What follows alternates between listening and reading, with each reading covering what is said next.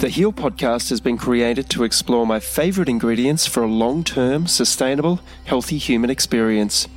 We take an informed look into topics that include nutritional and emotional well-being, as well as expanding consciousness.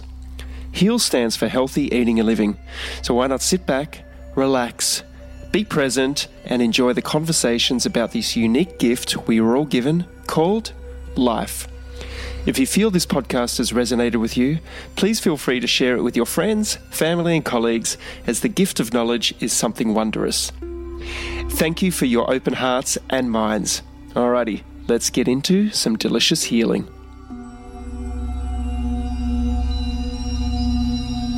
If you would like to become a qualified health coach, then the Institute for Integrative Nutrition, or IIN for short, can help you achieve your goals.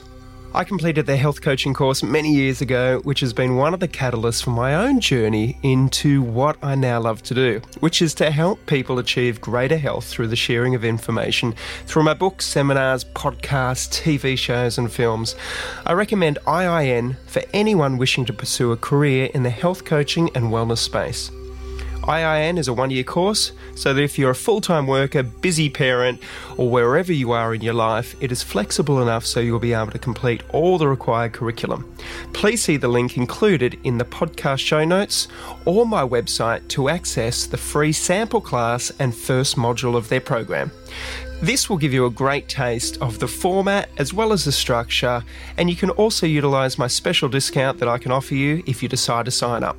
Make sure you tell the admissions team that you're part of the Pete Evans Tuition Savings to claim your very substantial discount. Please visit integrativenutrition.com or email admissions@integrativenutrition.com.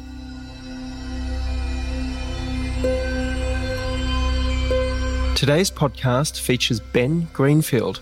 Whether you want to become the complete mental athlete with a flawless brain and nervous system, attain an ideal human body that fires on all cylinders from performance to beauty to hormones and beyond, or achieve true and lasting health, happiness and longevity, Ben combines intense time in the trenches with ancestral wisdom and modern science to make your dreams a reality.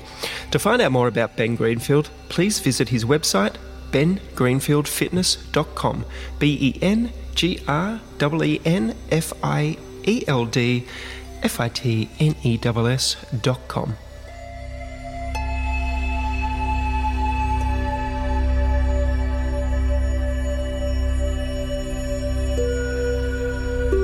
Ben, thank you so much for joining us on the podcast. How are you, brother? Well, thank you so much for having me. And I suppose, lest anyone wonder if you and I are actually professional and wear our big boy pants, I think we established via our quick video meeting before this podcast, neither of us is wearing barely any clothing at all.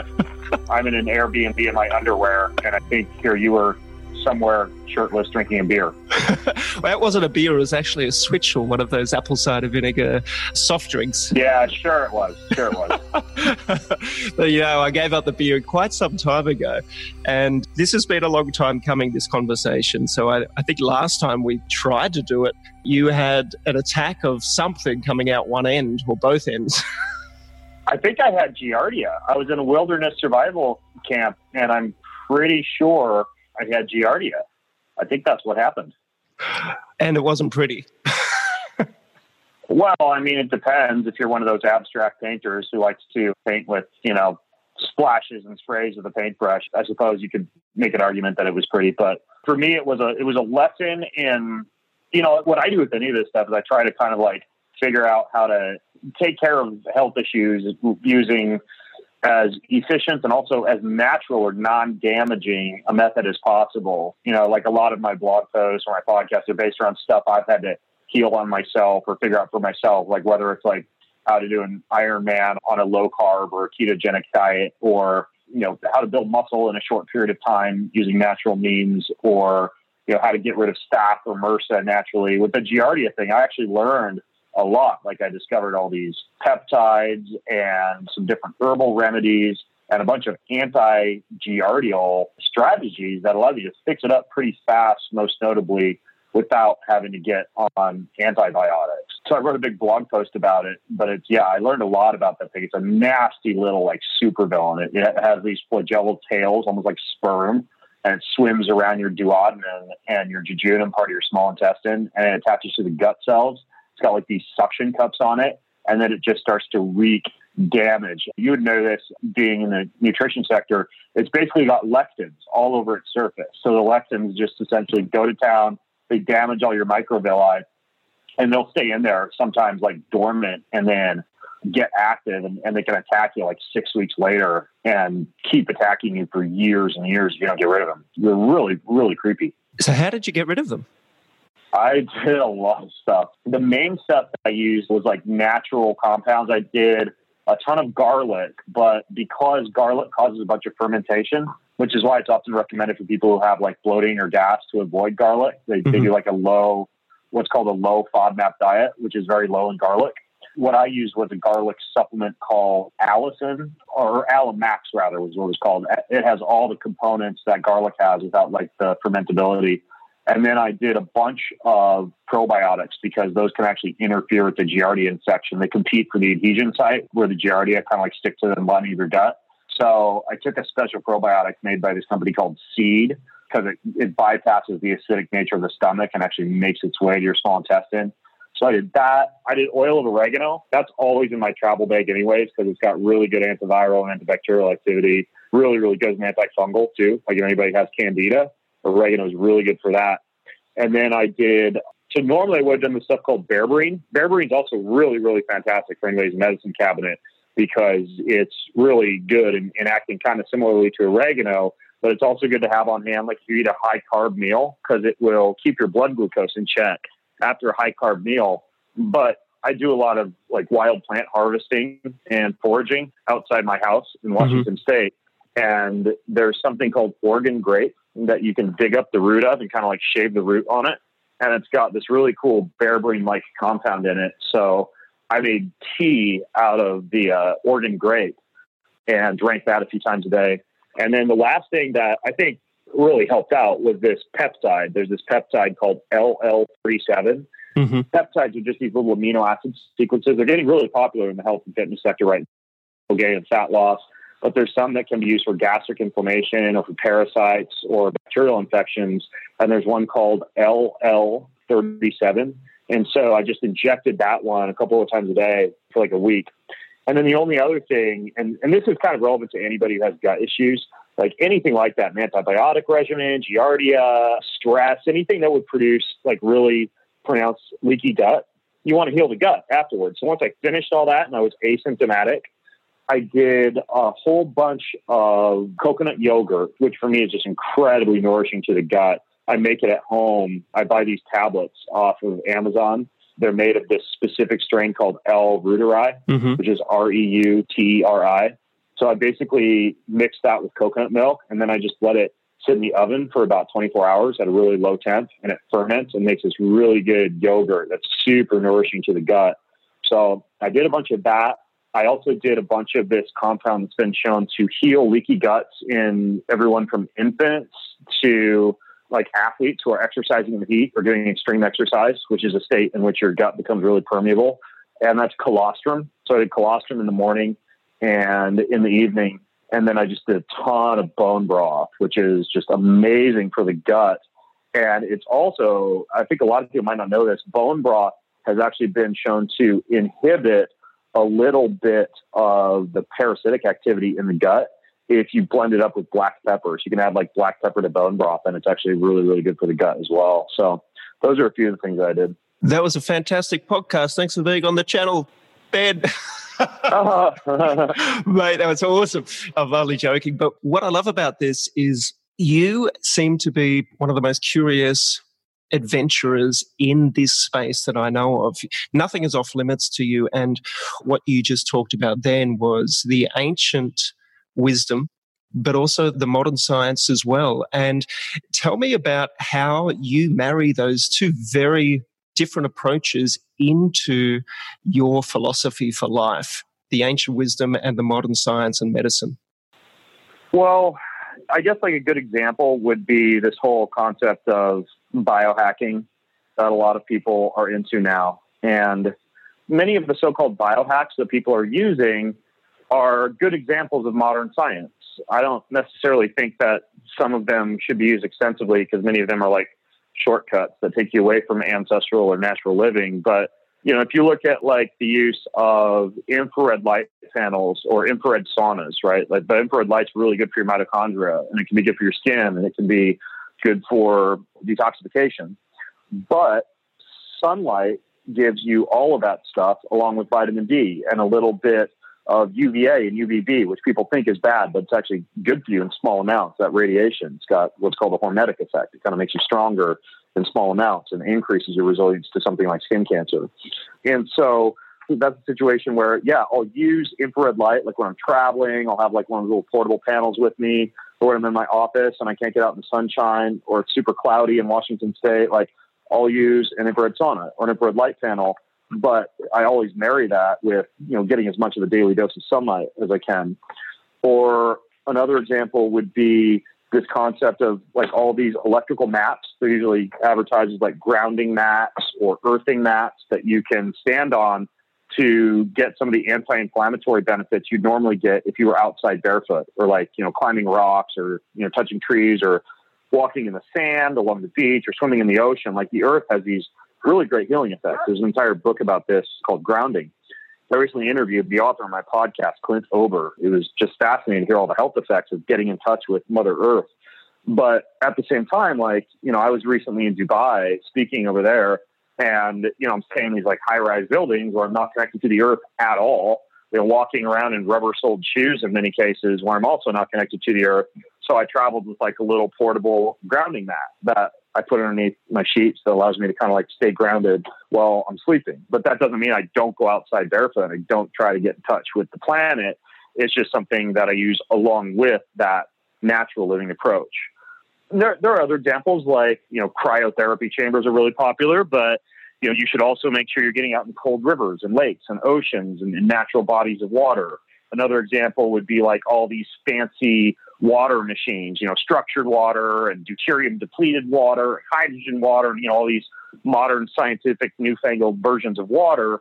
But, I think everybody should make it a point to find a good spring near their home. If there is one, use a website like findaspring.com, maybe occasionally go on a hike and go collect some water and bring it back and like get in touch with nature that way. Or I guess the final example would be just like supplementation, right? Which arguably is kind of like modern science, even though our ancestors supplemented, with things like mortar and pestle and grinding things into a powder or making tinctures or oils. Nowadays, we've got encapsulation technology and tableting and all these ways to take our supplements.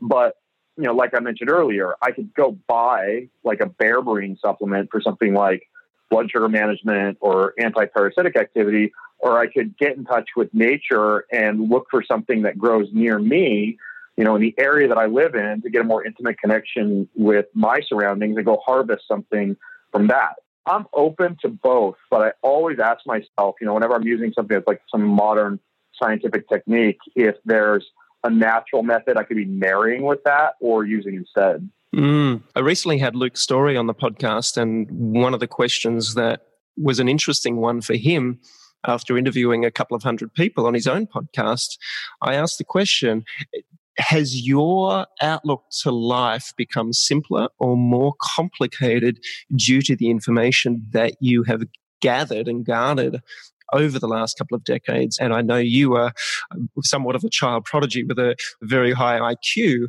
I read one of your posts recently that said you're going to be, I guess, moving off in a tangent to know more about yourself from a spiritual, if I'm paraphrasing this right, but at an emotional level more so than the body hacking. So has your philosophy on life become simpler or more complicated with more information that you have, and especially being a parent too? When it comes to kind of like the bigger picture, the information era has brought with it a great deal of complexity that essentially dictates that, we have all of these new discoveries, and every time you open some article on a health or a fitness website or a biohacking website or a nutrition website, there's yet another supplement or yet another peptide or yet another, fitness device or training strategy or biohack. This is something kind of new for humans to just have this constant, like matrix-like stream of bullets coming out at them from their devices and from conferences and books that just like give them unfettered access to information that really can make life pretty complex. And it certainly, to be very honest with you, it has made my life more complex just, for me particularly, because I'm almost like an immersive journalist, right? Like I'm trying all this stuff out and going back to the world and reporting on it in a blog or in a podcast. And so, the more information I get my hands on, the more I have to digest and assimilate and try and research and answer questions about. But I also am very aware of asking myself, is this something that I am becoming increasingly reliant upon for happiness? Is this something I could survive without? Is this something that really moves the dial, right? Is it something I'm just using because I own it? Or does this really make life better? Does it make me sleep better? Does it lower my blood sugar in some way? Does it increase my mitochondrial density or some other element of fitness? And, I do quantify quite a bit to keep my finger on that pulse. But yeah, I think self-awareness is very important. There's a wonderful book, I believe Anthony DeMello is the author. I was just reading it earlier this month called Awareness, really great book on just self-awareness in general and making decisions based on your awareness, not just based on, what the world might have you to do or what you might expect the world wants you to do. So yeah, I think self-awareness is really important, but yes, life is more complex with all this stream of biohacks and information and new health, tools and tactics and strategies. And you referred to the spiritual disciplines, and I think that's really important because, if you look at like the blue zones or these areas where people are living a disproportionately long period of time, there is a lot of simplicity. There is a lot of minimalism. There's not a lot of so-called biohacks or fancy, medication strategies or, whatever, rapamycin or metformin, all these, off-label drugs some people are using for enhancing longevity. And instead you see simple ancestral tactics like family dinners, prioritizing relationships, being in a social setting, having some kind of a belief in a higher power that's often accompanied by the things that accompany a religion, like meditation and prayer and periods of solitude and periods of self-reflection, journaling, gratitude practice, charity and service, worship and singing and celebration. And all of those are, really incredibly simple and crucial parts of life. You are correct in an era of my life where I want to be as spiritually fit as I am physically fit. I really want to spend a lot more time building up my spiritual disciplines and my spiritual muscles. And how that's kind of manifesting for me right now is I'm going through the work of authors such as, Richard Foster, who has some great books on the spiritual disciplines.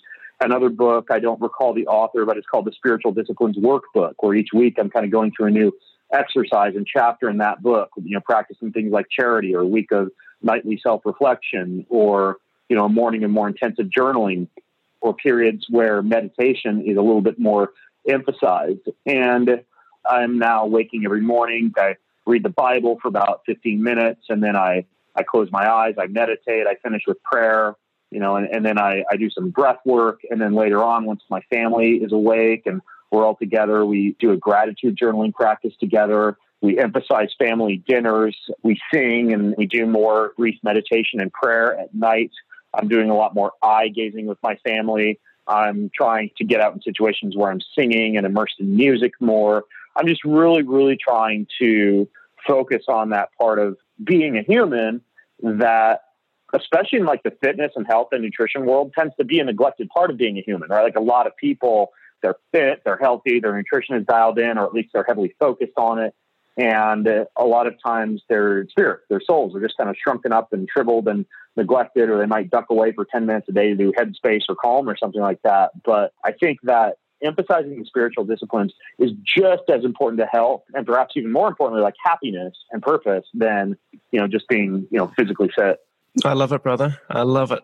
I'd love to ask you a question about belief systems and how much you believe, funnily enough, how they motivate your decisions in life and what you've learned over the course of your life about your own belief systems that perhaps were inherited from your culture or from your parents, and what you're doing as a parent with that awareness for your own children about them being sponges and perhaps not adopting some of your previous belief systems that you might have inherited through your journey as well. I'm sure you've probably investigated this a great deal.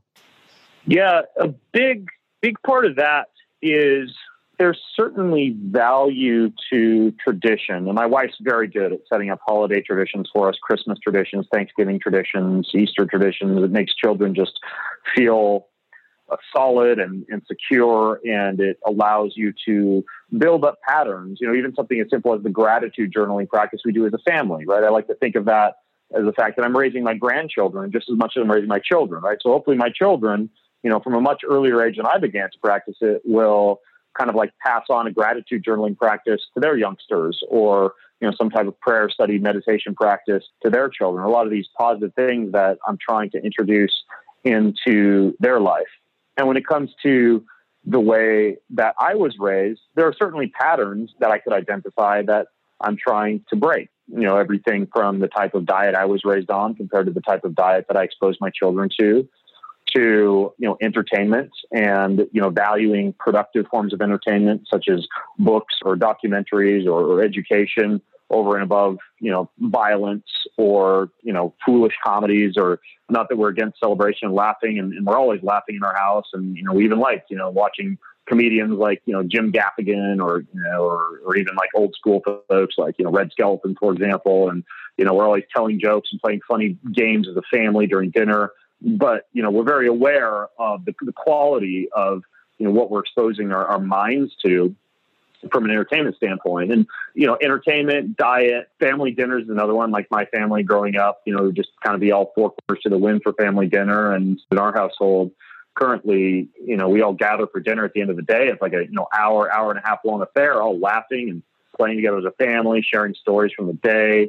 We meditate before dinner, brief meditations to be very aware of our food and our company and our bodies. And, these are the types of things I think really are important. And so I would say really what I focus on are breaking traditions that might not have been healthy, and then introducing traditions that I really view as raising my grandchildren. Again, not just my children, but this should always be couched with a very important note, because it's so easy to blame things on your parents these days. It's so easy to, blame generational trauma on whatever, an addiction or a stress response or aspect of yourself. And I think that sometimes that's not good. I think that I encourage folks to live life basically by the mantra of no regrets, only gratefulness, meaning that rather than having a regret about whatever, the type of diet your parents raised you on, or the way your father might have ignored you when you were young, or, the fact that your brother beat you up or something like that. Well,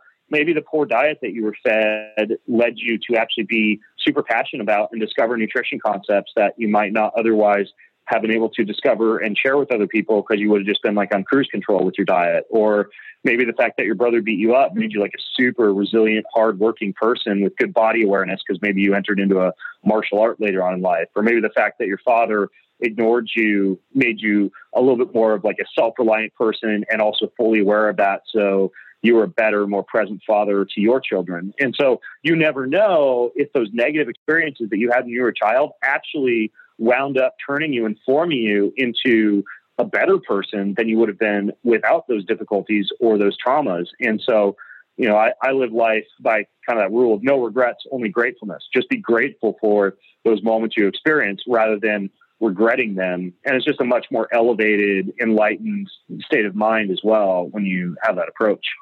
It seems there's a big draw these days to working with entheogens or plant medicines, which seem to deliver that message or understanding of being grateful for all of those experiences, and also expressing forgiveness for those experiences along our journeys in a way that some forms, I guess, of modern therapy doesn't seem to grasp or have the same potential as what the use of some of these entheogens or plant medicines can do. And I'm interested to know or understand where you are with any of these journeys, and if you've had any of them, and if you've had those discoveries yourself.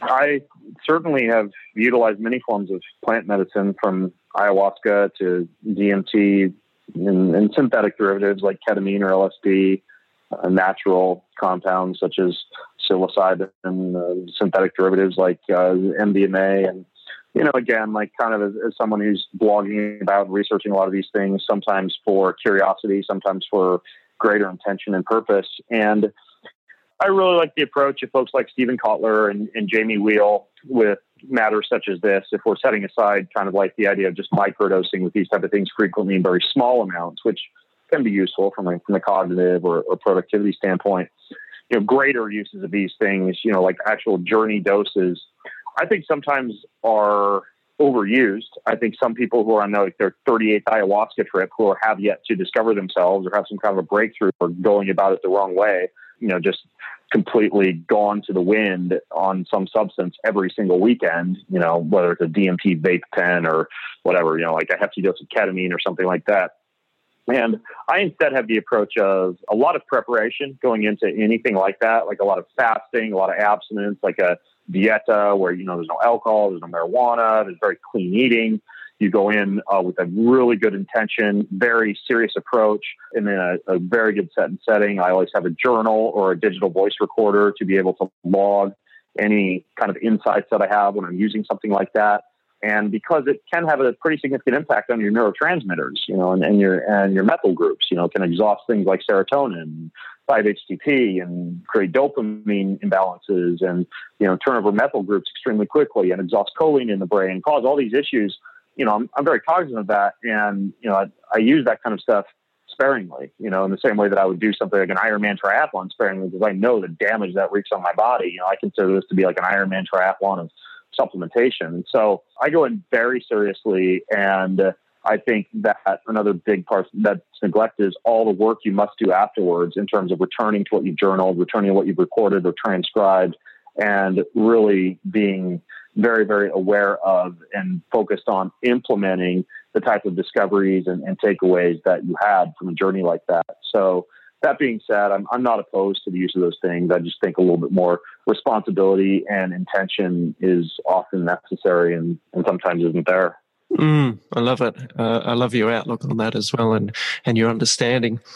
Talking about pillars of health, if we look at, I guess, my interpretation of this and my perception of our pillars of health, we have obviously nutrition. We have the way that we sleep. We have the way that we move, the way that we breathe, the way that we think, and our belief patterns. We also have ways in which we can protect ourselves from modern day influences and technologies that are out there. What are your pillars of health, and are any more important than another? Like, is there a hierarchical system or something that has more of a priority for somebody if they came to you and they were shattered or they had a disease? Or where do you start with people? Yeah, I agree with many of the pillars of health that you've just outlined. I would say that just about anybody who comes to me, I'm always, anytime I take on a new client or I'm advising someone or doing like a phone or a Skype consult with someone or something like that, I'm usually getting a lot of information. Like, I like to look at gut tests. I like to look at a blood panel. I like to look at genetic and ancestral data, urinary hormone data, usually like a good food allergy panel. There's a few tests that I really recommend people do, before I would launch into like a really detailed description of what they need to be doing from a workout standpoint, a lifestyle standpoint, supplementation standpoint, et cetera. But that being said, from a foundational point of view, like just about everybody who I talk to, I start with optimizing the body's electricity. I mean, the human body is basically just like a battery. If you look at the electrochemical gradient across the cell membrane and the way that the mitochondria works to generate ATP, it's all just the movement of electricity through the body.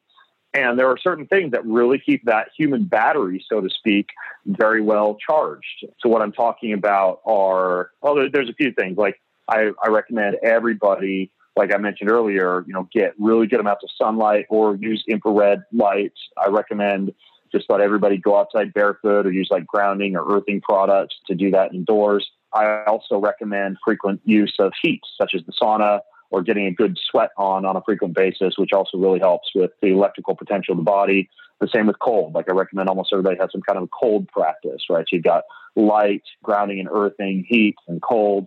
And then I also recommend everybody tend really well to the quality of their water and like really, really good, clean, pure water intake, along with the use of minerals, which are just electrically charged compounds that can keep the body's charged, using like trace liquid minerals or pinches of like a really good salt, like a Celtic salt, or making sure that you're consuming, produce grown in really good mineral rich soil. Those are really important for the battery as well. So I say everybody, I start off with, grounding and earthing, light, heat, cold, water, and minerals. And if they've got a, decent eating pattern set up and a decent movement pattern in their lives, that's going to cover like 80% of the bases. When you're talking about an eating pattern, do you take your cues from ancestral wisdom? Because I know when I look at what you eat, a lot of it is nose to tail and it is omnivorous. I don't think you're down the carnivore path, and I don't think you're on the plant-based path either. I see that you've got an omnivore's approach to food. Has that changed over the years, or is that where it's at?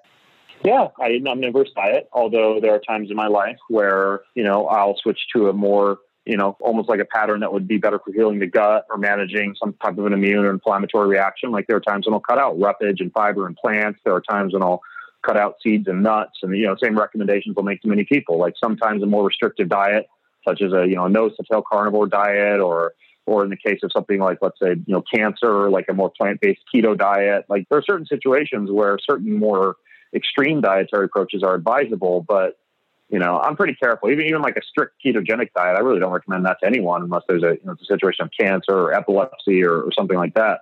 But, for me personally, I do a great deal of self-quantification, like I mentioned. I not only look at my genetics and what genetic predispositions I might have. Like, for example, I don't convert sunlight into vitamin D that efficiently, so I supplement with vitamin D.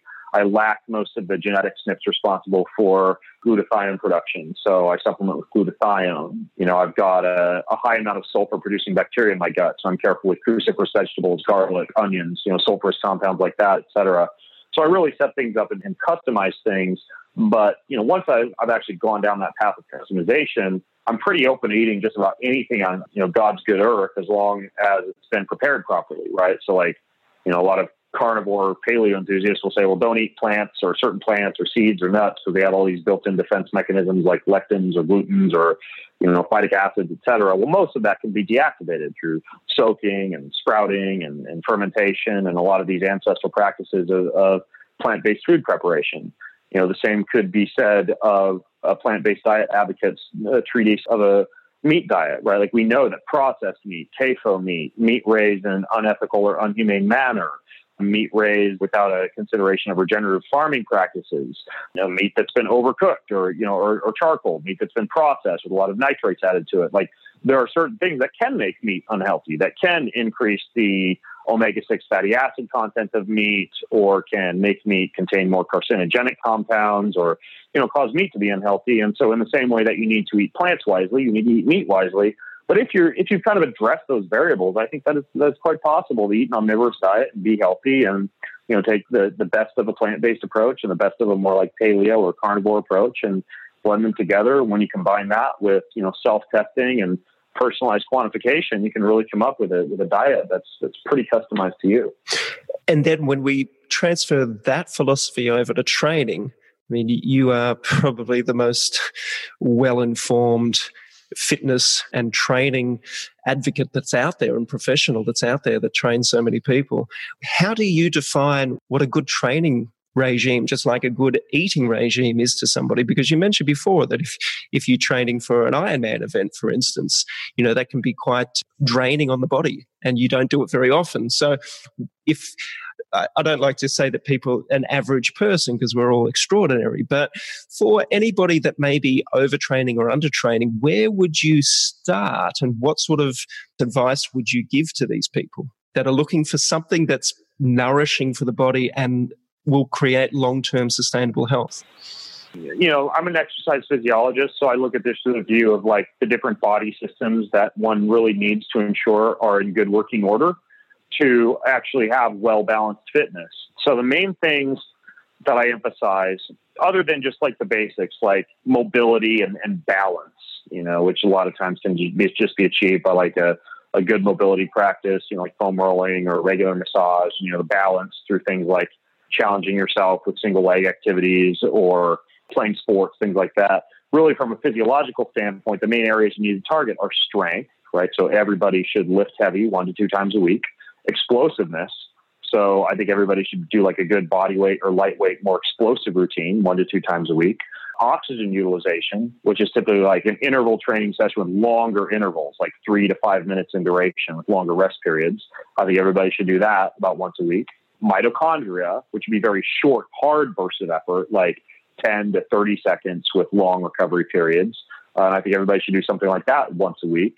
Your ability to be able to tolerate lactic acid, which would be something like a Metcon type of workout or a CrossFit type of workout, or even just like a Tabata set where you're doing 20 seconds hard, 10 seconds easy, basically anything where you're really feeling the burn hard, right? Like that should be done at least once a week. And then finally, some type of endurance, right? Like whether it's 20 to 30 minute walk every morning in a fasted state or a long hike on the weekend, just moving at a low level intensity, aerobic intensity for longer periods of time. I think that's important. And when you put all those together, strength, explosiveness, oxygen utilization, mitochondria, lactic acid tolerance, and endurance, you're kind of like checking all the boxes when it comes to well-rounded fitness from a physiological standpoint. And, I just wrote this book called Boundless, and it's a big part of that book is just like, there's a couple chapters on, that's all good and fine to say that, but how do you actually weave all that together into an actual protocol? And that's kind of what I get into in that book. And then looking at these two factors, nutrition and also movement/fitness, is that enough to protect our bodies and our brains, especially our brain health, into the future? Because what I'm seeing at the moment in our culture is the deterioration of our brain health. And I know it's a big topic for you and something that you've studied.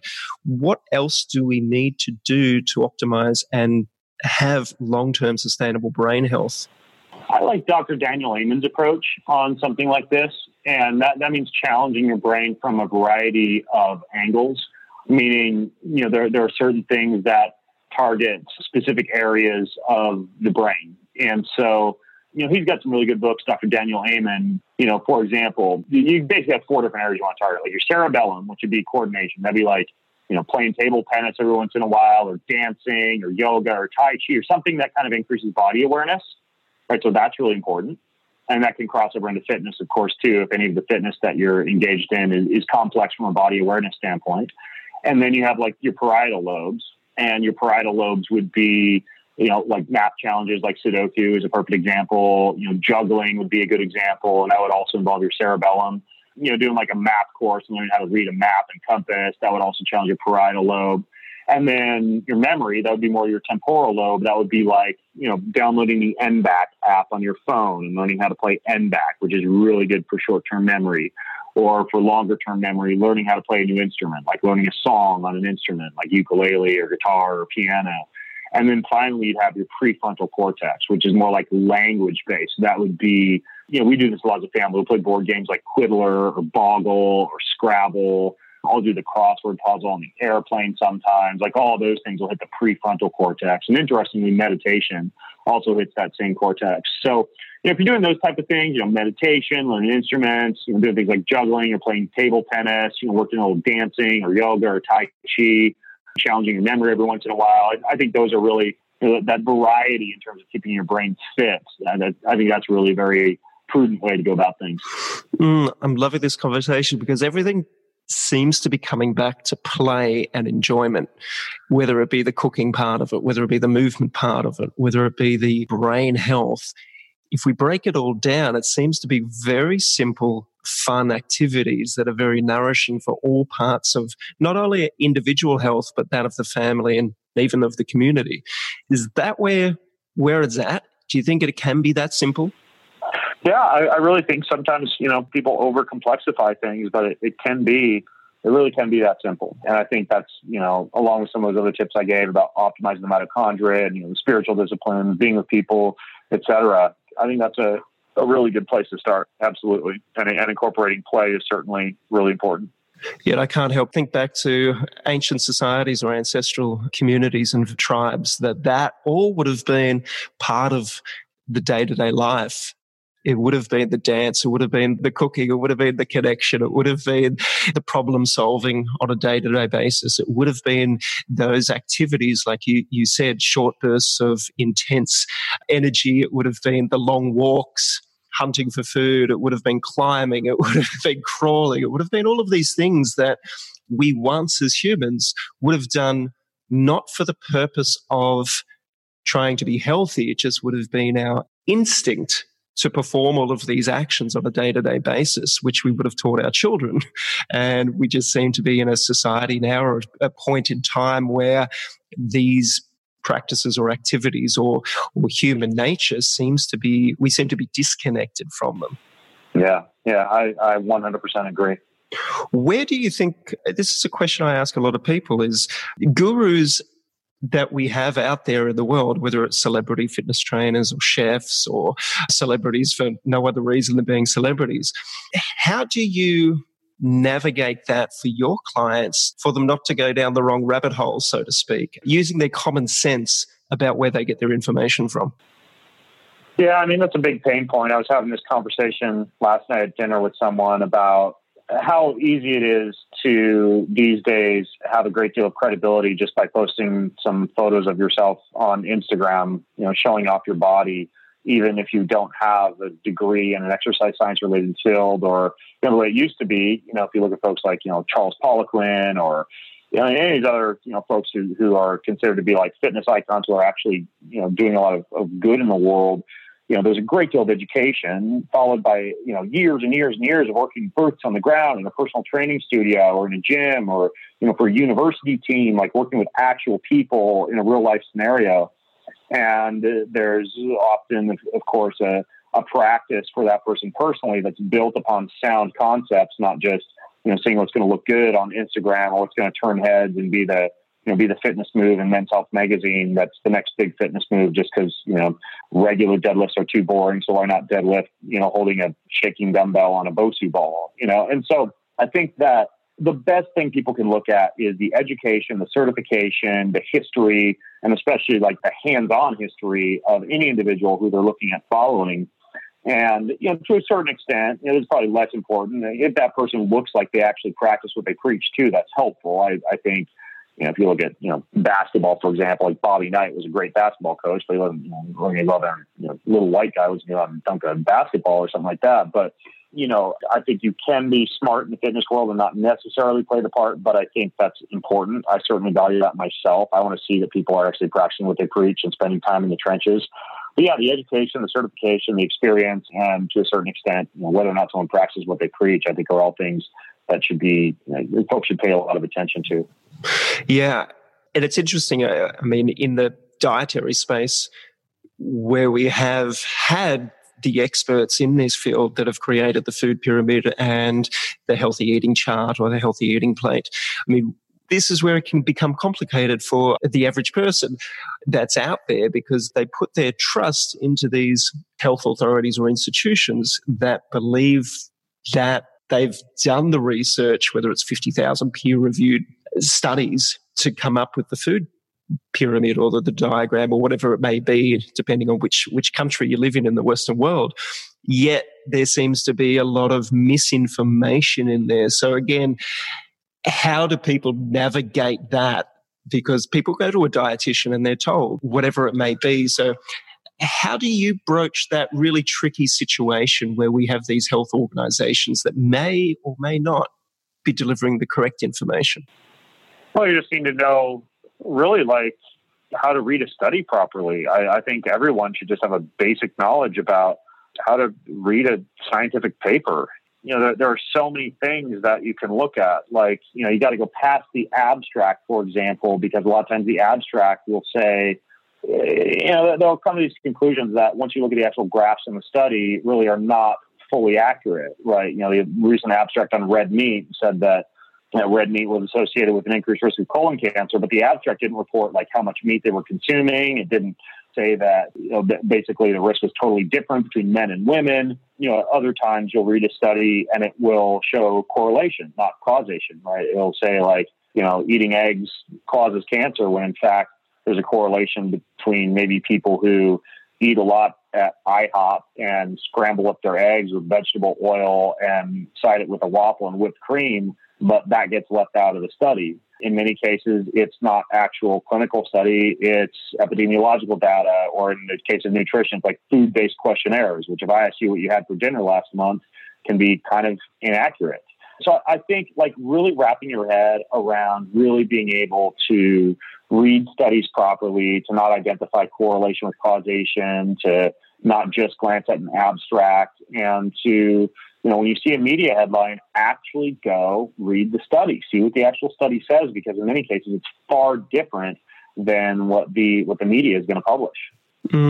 Looking into the future, 5 years, 10 years down the track, where do you think Ben Greenfield is going to be, and what do you think you'll be promoting at that particular point in time?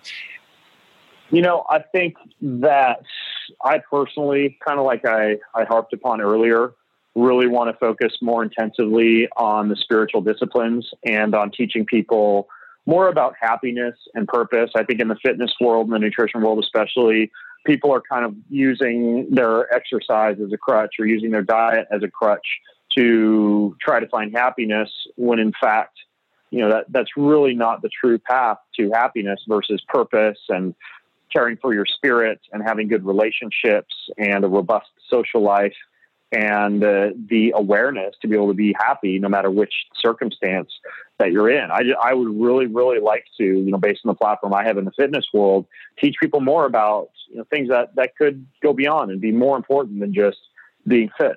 I also really personally want to continue to become a better outdoorsman, in terms of my plant foraging, my hunting, my spearfishing. I just want to, be able to harvest animals ethically, harvest fish ethically, harvest plants ethically, and then prepare them in really good ways, really good, healthy, nutritious ways. I also, perhaps most importantly, really want to continue to focus on my family, especially my boys, and really train them up to be, fine, resilient, free-thinking, creative young men who really know their purpose in life, who can, hopefully go on to make this world a better place. So, so those are a few things that I really want to focus on going forward. Beautiful. And I would love to finish with, because you mentioned the word a few times then, you mentioned the word purpose. And what does the word purpose mean for you? Purpose is this idea that everybody was kind of put on this planet for a reason. Everybody has a unique skill set. Everybody might not be super creative or at the same time super analytical or, have good math intelligence. Certain people do have unique skill sets they were born with. And those unique skill sets, when married to what it is that people feel most satisfied and fulfilled doing, especially when it comes to the way that they can love others in this world, is a really good way to identify your purpose in life. So, for example, you can think about what you enjoyed to do when you were a kid, right? So for me, it was reading, it was writing, it was the outdoors, it was education, and also what makes time go by really fast for you now. And for me, that's writing, it's reading, it's teaching, it's speaking.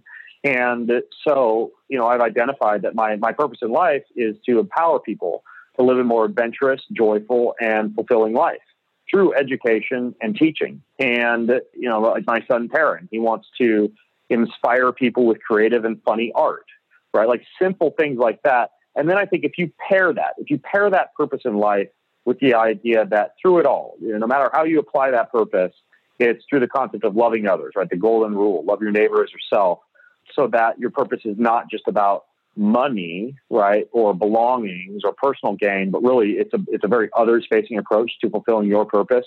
Right? Like my purpose in life is not to empower myself to live a more adventurous, joyful, and fulfilling life. That's great that I'm able to do so, but it's really to empower others to be able to do that, right? A very others-facing purpose statement can be quite helpful too.